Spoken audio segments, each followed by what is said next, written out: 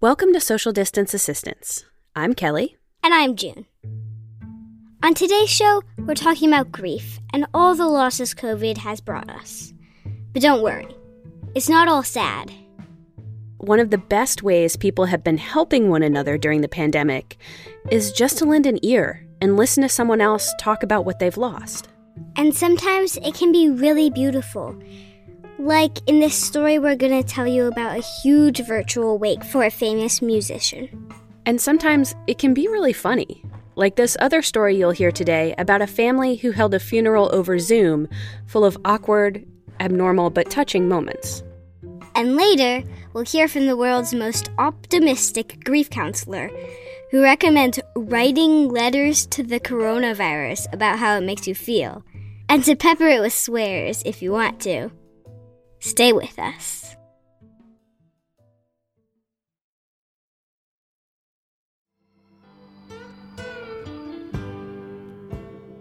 June, you know that song that's like, if dreams were lightning, thunder were desire, this old house would have burnt down a long time ago. Yeah. That's Angel from Montgomery, written by John Prine, this hugely influential singer-songwriter. Prine actually survived cancer twice, and then was on tour for his latest album, The Tree of Forgiveness, when he got sick with coronavirus.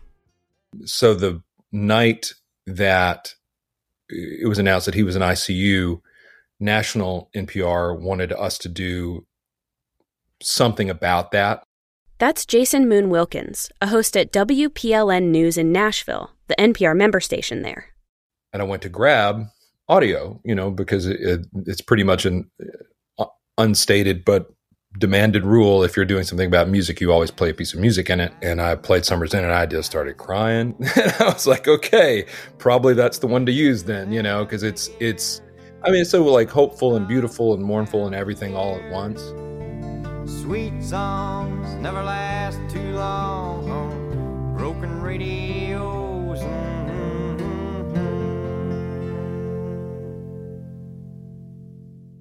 On April 7th, 2020, Prine passed away. His death devastated the music community, especially in Nashville, where he lived. Normally, there would be huge memorial services to honor him, with musicians flying in across the world to pay respects. WPLN knew they wanted to celebrate his life somehow.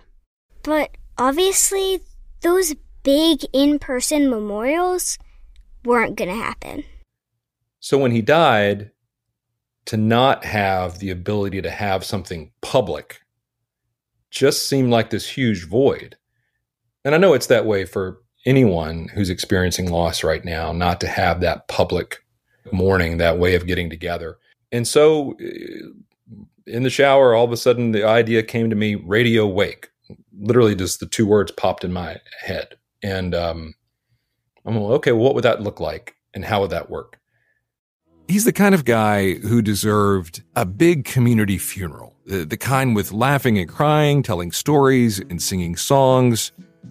We can't really do that right now, but maybe we can still do something together. Terrible mistake. I'm sitting on the front steps drinking Orange Crush. I'm Jason Moon Wilkins. Welcome to The Radio Wake for John Prine. Our chance for friends and fans to come together and pay respects to one of the best. It started very slowly. We put the information out there. Hey, if you've got a memory and you want to record a voicemail and send it to us, that would be great. Well, it's been years since the kids have grown. This is Marcus Hammond, and I got to know the Prines really through our son Kaney's friendship with Tommy in middle school. And so it was just so wild in a way to just go over to their house and hang out and have hamburgers by the pool. And like, that's John Prine. Sometimes people say, you better hope you don't meet your heroes because they'll disappoint you. But John was just as loving and as generous as his songs, as his beautiful lyrics. Grow wilder every day. Old people just grow lonesome. We had dozens of fans. We had at least 20 some odd experts and musicians all either do interviews or send in their audio. Radio-wise, we were fine. It was the streaming that was unprepared for the deluge. The streaming it was messed up for the first 5 or 10 minutes or whatever it was. And so we got these notes back from people who went, sat in their cars and never got out. And I love that image. Would we have come upon this concept had it not been for the pandemic? I think this was very much a response to a moment in time, as well as to an artist deserving of that attention.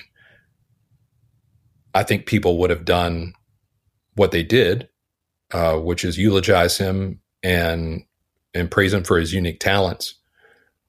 But our response might not have been the same. I've got a guitar here, and I'm going to hum a melody. I'm not going to try to sing the lyrics because everybody knows how great the lyrics are. Da da da da da da da da da da da da. What I'm going to miss most about John is being in his house and sitting at his table, seeing those big letters on those pieces of paper with a felt tip, letters like 1.5 inches high. I'm still amazed that I got to write songs with John.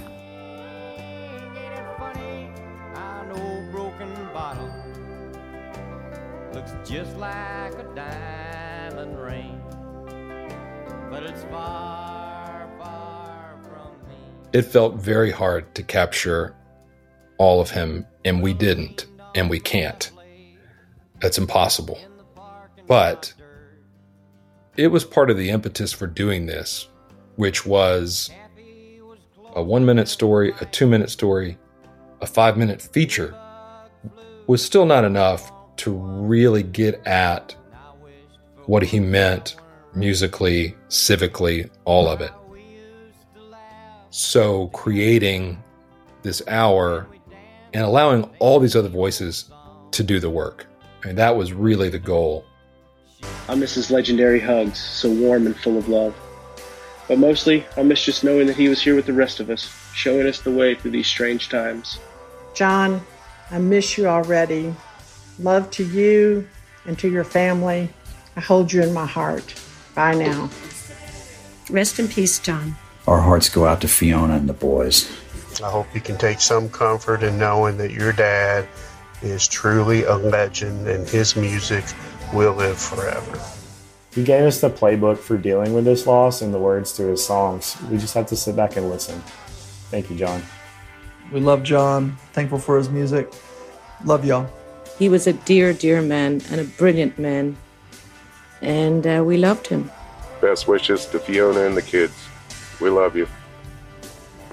I'm so glad to have shared this earth with him. Cheers, John. All the love. Standing by peaceful waters. Standing by peaceful waters.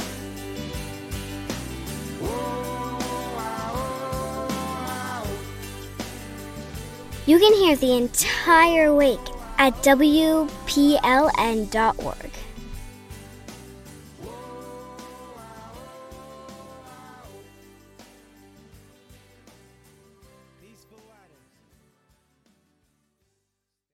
When a beloved figure like John Prine passes away, it tends to bring strangers together to find common ground with people they otherwise would never have known.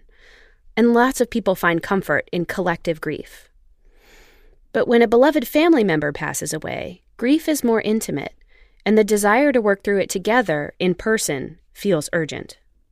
During the pandemic, we're forced to come up with some creative solutions to process personal loss, but sometimes they don't feel quite right. In California, Gabrielle Burbay's family faced some tough decisions about how to say goodbye to her grandmother. When she died from cancer, just 3 weeks into quarantine, her relatives held a funeral for her over Zoom. It wasn't a perfect send-off, but the experience definitely captured that balance of sorrow and absurdity of the moment that we're living in. Here's Gabrielle. Last week, my uncle sent me this file of an old digitized tape. It was from my great-grandmother's birthday party in the 90s. The tape opens with my great-grandmother and her 10 daughters.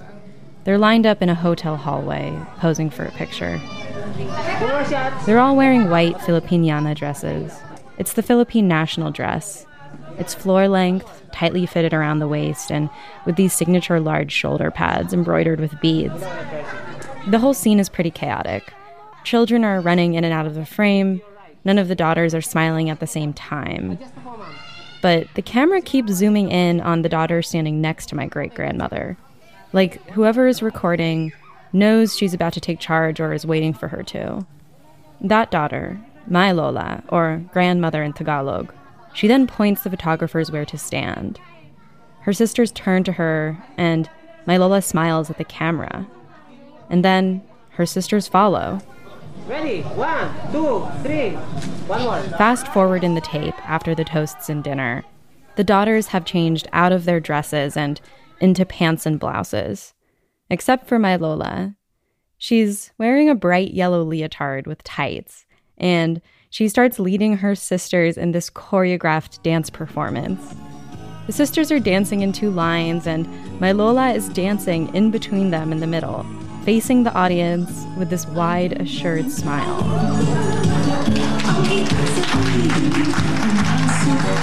They're not at all in sync, and I can't tell if my Lola's solo was even planned or if it was just her spontaneous decision. But it doesn't matter because I can't stop watching her dancing in the center. She just looks so confident. She would really brighten the room, and everybody always wants to gather around her. This is my Uncle Chito, and he's one of her 4 sons. She was just drop-dead gorgeous. She's a head-turner. Zenaida Mendoza, my Lola, she was the matriarch of my very large Filipino family. She was stunning, and she would have loved for her head-turning effect to be her legacy. But that detail, it can feel like the easiest to latch onto when trying to describe her. Especially when it feels impossible to know where to even begin, when we owe everything to her. It was because of her, your mom became a citizen. She was one of the first of her sisters to leave her life and her 4 children, still really young at the time, in Manila to come to California. And she was determined to bring everyone else. She spent a decade alone here, sponsoring visas, one by one for her sisters and one by one for her children. All of them. It was because of Mom's determination that all of us are here. When she first moved to the United States, she was working in a casino. There were even times when she would go to a casino bathroom and get toilet papers because she didn't have money to buy toilet papers. That's how determined this woman is. We have her to thank, every single one of us, for having a better chance on life. And because of her, I grew up in a house in the Bay Area, always filled with relatives, with these huge family parties all the time. There's almost 100 of us here in California, and many of us know that we're here because of her. She lived a very colorful life. She deserved a very colorful funeral or celebration of life. She passed away 3 weeks into California's shutdown from stage 4 lung cancer. This time last year, doctors had given her 1 year to live. So we had 1 year to plan for her funeral. Oh, I would imagine it to be a grand one. As grand as her personality. That's how she is. That's how she lived life. I was expecting something big, something well attended. I was expecting something quite bombastic, if that's even the right word for it. Instead, we held her funeral over Zoom on my aunt's unlimited work account. Oh my God, she's having problems. It says I'm connected, but I'm muted. My mom did her best. She set up a small altar in the living room with crosses, rosaries, and flowers. Hello there. There he is. Can I get confirmation? Father Chas, you have to unmute yourself. What? He's unmuted. I thought I did. He We knew this wasn't how it was supposed to be. My mom frantically answering texts from family members who couldn't get into the meeting. One of my uncles, who was also the priest officiating the funeral, fumbling to get his phone audio to work. The attendance was reflected only by a small number rising at the bottom of the screen, instead of a church filled with family. We are going to celebrate a memorial mass. Mom's remains are not here with me. It's like a funeral mass without the remains. My Uncle Cheeto watched his mother's funeral from his apartment in San Francisco, alone. I just felt like, oh my God, she does not deserve this. It's almost like, that's it? That's it. It's done. I said, what can I do to motivate myself to keep on going? Because this is just so depressing. I got depressed. Got so depressed. I wondered who this ceremony was for. Was it for her? For us? Maybe I would have felt incomplete even if we did give her the funeral she deserved. Maybe this was just death without all of the performance to distract from really feeling loss. But I don't know.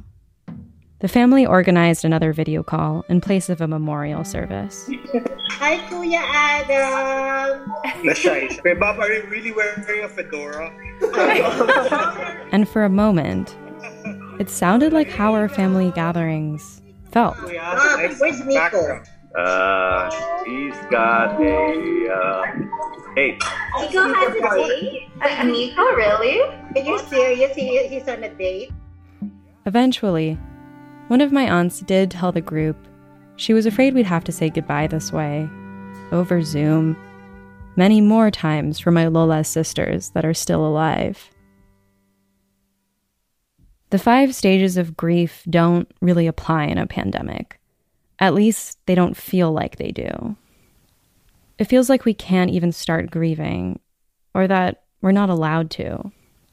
I did ask my uncle if he's found a way to start grieving, and I was surprised to know that he has. It's good and bad. So the good thing is it forced me to reflect more alone because I had no other choice but to do that.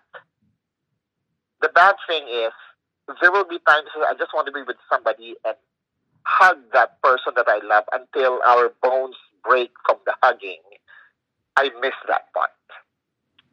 I think I have been praying to Mom a lot to give me signs or communicate with me that, Mom, I would really love you for you to be my dreams. Talk to me in my dreams. Matriarchs are not meant to be honored over Zoom. They deserve funerals with dancing and flowers. Watching my relatives on the laptop, laughing and teasing each other as though we're together, it all feels absurd. And it feels disingenuous to look for any silver lining to death right now. But grief, it plows forward. Even if we're not ready, even as we try to control how fast it comes, how hard it hits us, or as we try to create the perfect circumstances around it. We're all having to find our own ways to honor my Lola, to honor the people we've lost during this time. I haven't found my way yet. But I'd like to think that there's honor in really knowing that our life here, together, it's because of her. And maybe that's all I can know right now. Even if it does all feel absurd. We adapt and just hope that it's enough. At least until we can all be together again.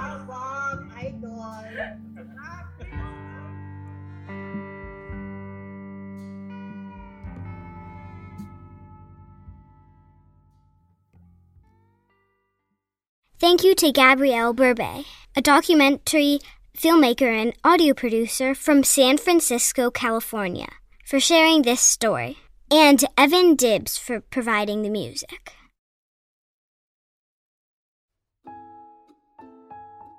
So far today, we've talked about grief over deaths, the big public kind of grief and the small family kind.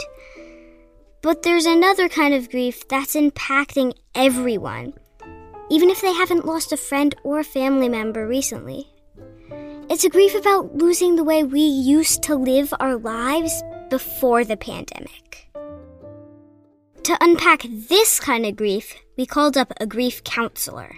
But I like to consider myself more of an educator to help individuals understand and normalize the process. That's Nancy Shomo. She provides bereavement services for clients who have suffered losses in Harrisonburg, Virginia. There's nothing that can be done to take away pain when we're grieving. And the most important thing a grief counselor can provide is that support. And my expertise is grief solely. I am not a therapist to go into other areas, so I focus 100% on grief. And I've worked with grieving individuals and families for, 40 years now. If I was grieving, a loss, and I came to you for help, what would the process of counseling me be like? In a quote-unquote normal situation, you would call and would schedule an appointment, and I would get a little bit of information, and I'd have you come in, and I would let you know that you're in a safe environment, that what is said here will stay here, and ask if you would have any questions. And then let's say you lost a loved one, lost a parent, and then I would ask you to introduce me to your loved one, that I had not had the opportunity to meet that individual. So tell me a little bit about him. This allows an individual to step aside from their pain and focus on the person. They're no longer defining that individual by grief and loss and pain, but now they're introducing me to their loved one, and they're telling funny stories, and they're sharing. And so it kind of eliminates the angst that we all have when we're forced to sit down and talk about something that's painful. Now, as we are in the process, I'm listening, but I will explain that grief is normal and that we all grieve. Grief is not a disease, and there's no stigma attached. So hopefully we'll build a relationship. How has the pandemic changed the way that you work? During this pandemic, we are now doing our sessions via phone or Zoom, and it's working beautifully. We just began opening up to see individuals in person. However, when you're grieving and you have a mask, I have a mask, and I have to wear the eye protection as well if I'm in the office. And if the client has the mask on, and you're emoting, and you're having to take the mask off to wipe your eyes or blow your nose, it's very cumbersome. And so I give them that option and encourage them to consider the Zoom, because that allows both of us to see our faces, to not be bogged down with having to wear a mask and all of that discomfort that it brings. So maybe it's not, but I'm wondering, is grieving different from mourning? Because we have these two words, and to me they've seemed interchangeable, but maybe they're not. Grief is the normal internal response we have to any loss. Mourning is the external expression, kind of like grief gone public. And we grieve based on our culture, our belief system, our gender, our background, past experiences. When I say any loss, when we hear that word grief, we automatically go to death. I mean, If you hear someone is grieving, your first thought is, I wonder who died. Yeah. Well, this is true, but we also grieve what is called a disenfranchised loss, or what I like to say is a life loss. It's the little day-to-day things with job loss of a breakup of a relationship, divorce, geographic moves. And with this pandemic, as a society, we are definitely experiencing the death loss And I'm not minimizing that at all. But for the majority of individuals, the disenfranchised loss is what we're trying to deal with. The loss of jobs, the loss of social connection. And when we're isolated, it can be devastating. So we're dealing with a lot of day-to-day losses, which accumulate.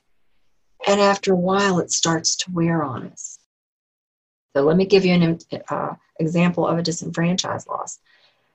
Let's say that you're in a marriage and your spouse comes to you and says, I want a divorce. And you still love this person, but you agree, give them a divorce, and you have children. So you're forced to interact with them on a regular basis. And because of that, you're witnessing them starting to date again and remarry possibly. It's like you're ripping a Band-Aid off a wound over and over again. So it's harder sometimes to process and work through the disenfranchised loss. Maybe I am callous, and maybe this will actually come back to bite me later on. But I'm, when people didn't get to have their graduations, or they missed a birthday party or something, if they were like over 18, or they can't go get their hair cut, or they just can't live the life that they lived before. I'm sort of like, oh, really? We're calling that grief? Oh, absolutely. Absolutely. A lot of people will probably not acknowledge that they are feeling grief due to not getting their hair done and not being able to interact. And those are small potatoes in comparison to what we're dealing with, and that's understood. But you're allowed to use that word, because if we don't first and foremost own it, then we're going to keep pushing it down. And I'm going to oversimplify this, but we have an emotional trash can that we carry around, and we put things in there every day, big, small, and everything in between. And what often happens is that can is filled to the brim, and you're out for the first time having a nice day, and some little minutia, something happens, something that normally would not have been a big deal. And the lid to that can blows, and all that toxicity that you've been carrying in there, the fact that you've been isolated, that you may have lost your job, that you can't get your hair cut, that you can't go to a restaurant or go to a movie, all these little things that we consider as small potatoes have all accumulated. And so all of them come out, and usually on the very people we would never want to hurt. Yeah. How do I know when I need a grief counselor? If the grieving or the mourning has started to impact your life, if you're no longer able to do the things that you normally did, it's a new experience. Grief is not something we talk about. We don't talk about it with our children. We don't talk about it with each other. We try to avoid it. And so you find yourself in this. It's very uncomfortable. Every fiber in your body is screaming, I don't want to do this. And it can be frightening. And a lot of times you get the physical reactions to it. Lack of focus, lack of concentration. Fatigue is huge. You start to think, oh gosh, maybe there's something wrong with me. And that's when I get phone calls a lot of times. And I always strongly encourage my clients to get a thorough physical, to make sure they have great communication with their primary care physician. Because a lot of times grief can mimic underlying health issues. So it's real important that you have that good relationship with your primary care physician. And most people do not need a grief counselor. Most people process loss, grief and loss on their own, in their own way. But it helps if you want someone safe to talk with. And it's wonderful to have a confidant, someone that you can pick up the phone, a friend, a family member, and say, I'm not sure what's going on right now, but I just don't feel right. I feel like my right foot's in my left shoe. I'm struggling here. What do you think it is? Well, especially with this pandemic, what we're feeling is loss. It is loss. To be able to verbalize that is healthy. We all want to portray ourselves as an image of strength and fearlessness, but we need to give ourselves permission to be vulnerable as well and tap into those strengths and courage and support of loved ones. We do need a network of support to get through really tough times. What you said about needing to be a pillar of strength or getting through things, I have Irish heritage, so I like to take all of my emotions and just push them down. That's sort of culturally what we do. So I'm wondering, like, to the extent that you can talk about it, how have you seen different people from different cultures express their grief during this pandemic? During this pandemic, every culture has their own way of grieving. Some are more comfortable talking about it. Others are more stoic. The one thing that's so important is that there really is no right or wrong way to do this. If you're not hurting yourself or someone else, that's the important thing. Whether or not you're a talker or a stuffer or anything in between, it's not really as important as just understanding yourself, owning that, trying to apply wisdom from your past experiences. We've all had past losses, and that we can apply to where we are today, to ask ourselves, how have I managed challenges in the past and changes? Change is inevitable. Growth is optional. So to ask that question of ourselves is so important. And how did you cope with them? Was it healthy? What should I repeat? What should I change? What am I learning about myself right now? Yeah, it sounds like a lot of the ways that people process grief are actually still available to them even during the pandemic. Oh, absolutely. Which seems backward to me. Like, I would assume, because everything's shut down, those outlets are probably also shut down. But tell me about, how it's very possible for people to continue to process right now.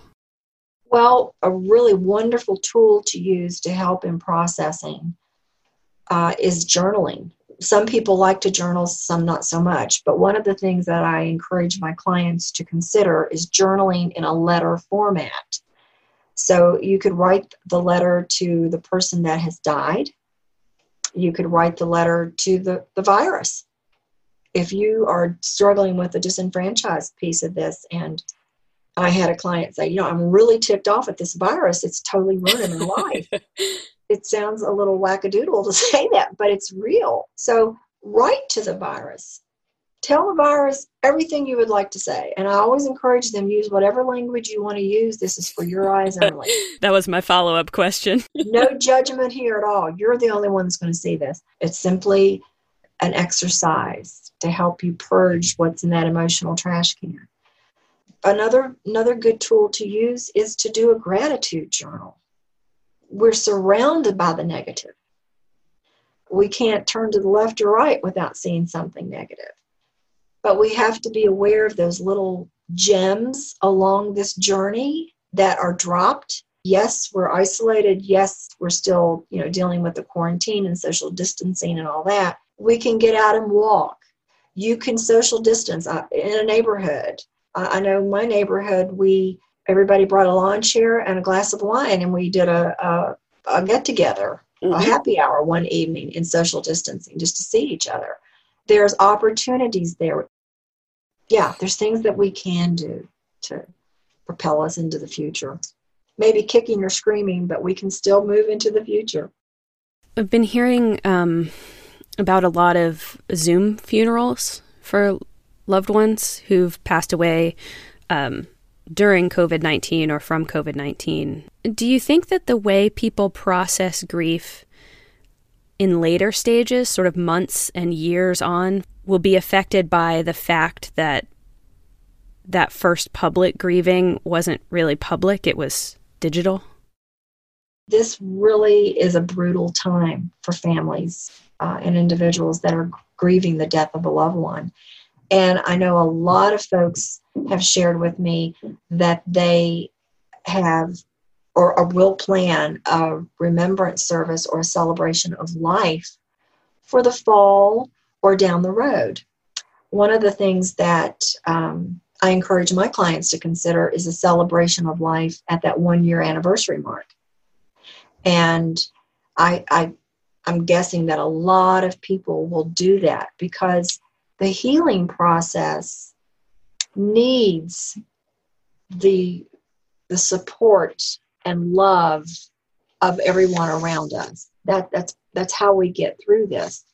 And that's what's so hard right now with the pandemic, because in the grieving process, we're now experiencing a global loss.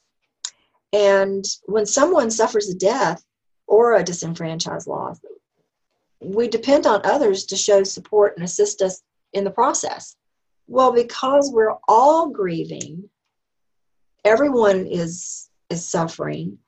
It brings a heightened sense of fear and vulnerability, but we're grieving both on the micro and macro level, which is unprecedented. So you might reach out to somebody and say, oh my gosh, so-and-so died and I really need support. And they said, look at you and go, well, I wish I could help you, but I'm struggling myself. So it's really hard right now to gather that support that is the norm, what we're used to.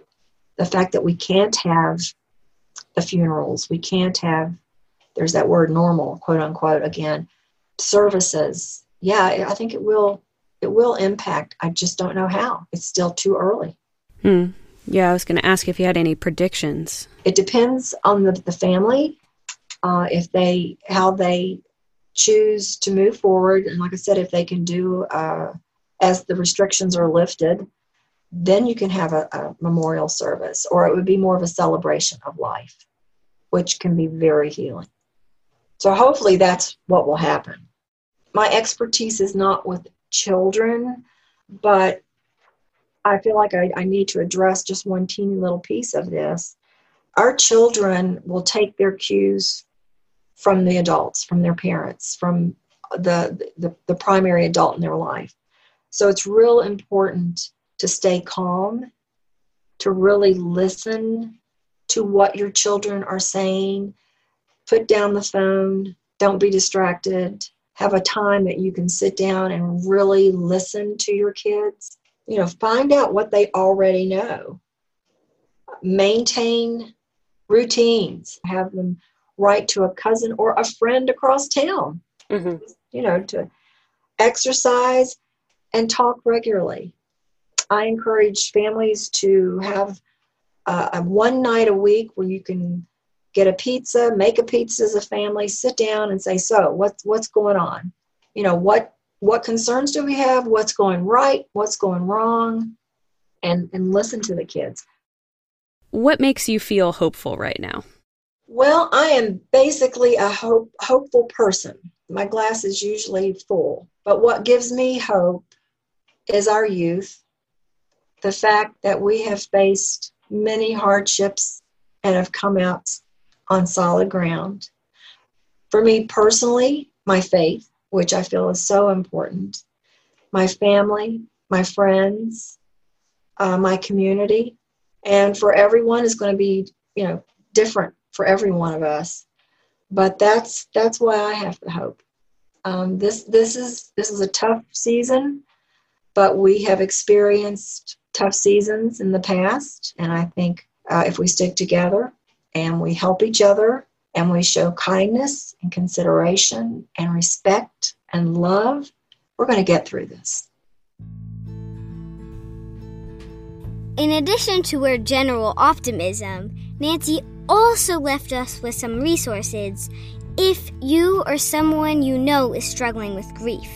There's SAMHSA, the Substance Abuse and Mental Health Services Administration. They've got a national helpline, and the number is 1-800-662-HELP. If grief starts to feel like depression or another mental health concern, reach out to your primary care doctor pediatrician, or local hospital. They can refer you to the services you need. If you're in general crisis, reach out to emergency departments immediately or call 911.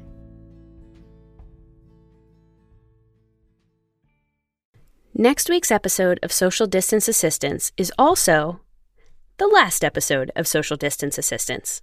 We'll bring you stories of different kinds of recovery and the helpers who have creative ways of adapting to a future beyond the pandemic. If you've got a story of how you're helping your community think about a post-COVID world, tell us about it. Your story could be on our finale. Record a voice memo and email it to helpers@vpm.org. Or call us and leave a message at 804-404-2859.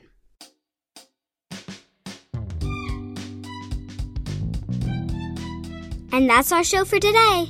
Social Distance Assistance is produced and engineered by June Hardcastle Robinson Jones, Kelly Jones, and Molly Bourne. It was created and edited by Nate Toby. Gavin Wright makes it all happen. Digital assistance from Angela Messino and the VPM News team. Steve Humble is VPM's Chief Content Officer. Music for this week's episode came from Blue Dot Sessions. Music for Gabrielle Burbey's piece was by Evan Dibbs. Special thanks to the team at WPLN for sharing the John Prine Radio Wake with us. If you like what you heard today, help us out. Subscribe on Apple Podcasts and leave us a rating or a review. Members are a fundamental part of VPM. Member support is especially vital right now. Through member support, we're able to provide timely and fact-based information, educational resources for our kids, and informative and entertaining content to keep minds active and engaged. Be a part of what makes VPM possible. Visit vpm.org/donate to become a member today.